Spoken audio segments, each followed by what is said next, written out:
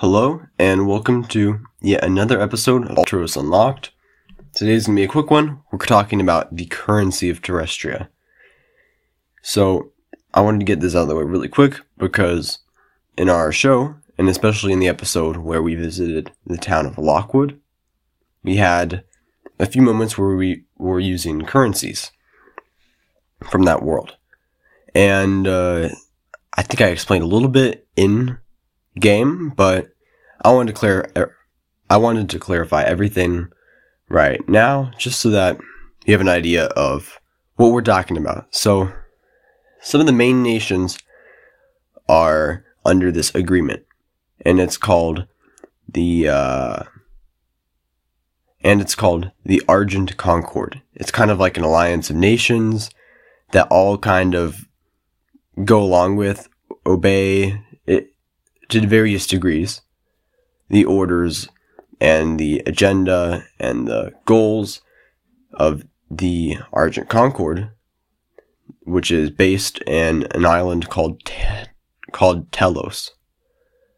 Now, the countries under this Argent Concord all use kind of the same currency. We have the gold piece, which is called the Auron, spelled A-U-R-A-N. The silver piece, which is called the Argon. The half Argon, which is 5 copper pieces.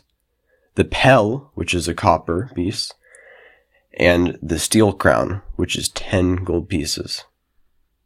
But there's a few other countries. Not every country is under this Argent Concord. In fact, a notable one that we've kind of mentioned, but kind of haven't really mentioned, is Ixoria. Now, Ixoria was in a war, right? That's the same war that Diego was in. So this war was against the Argent Concord. They wanted to annex, to include Ixoria, to forcefully include them.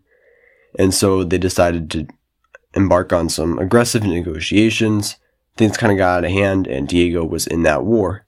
Ixoria still isn't a part of the Argent Concord. They fought them off to a bit of a stalemate.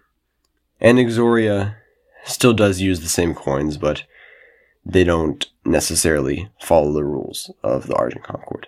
There are some other places, though, like Felgard, spelled F-J-E-L-L-G-A-R-D.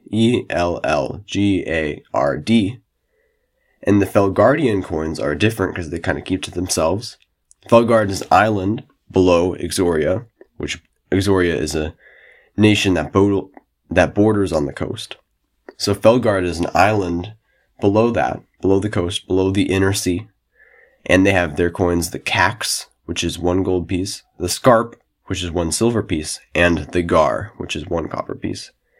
And all over the world, bars of precious metal are often used in place of coins if it comes to large amounts of currency.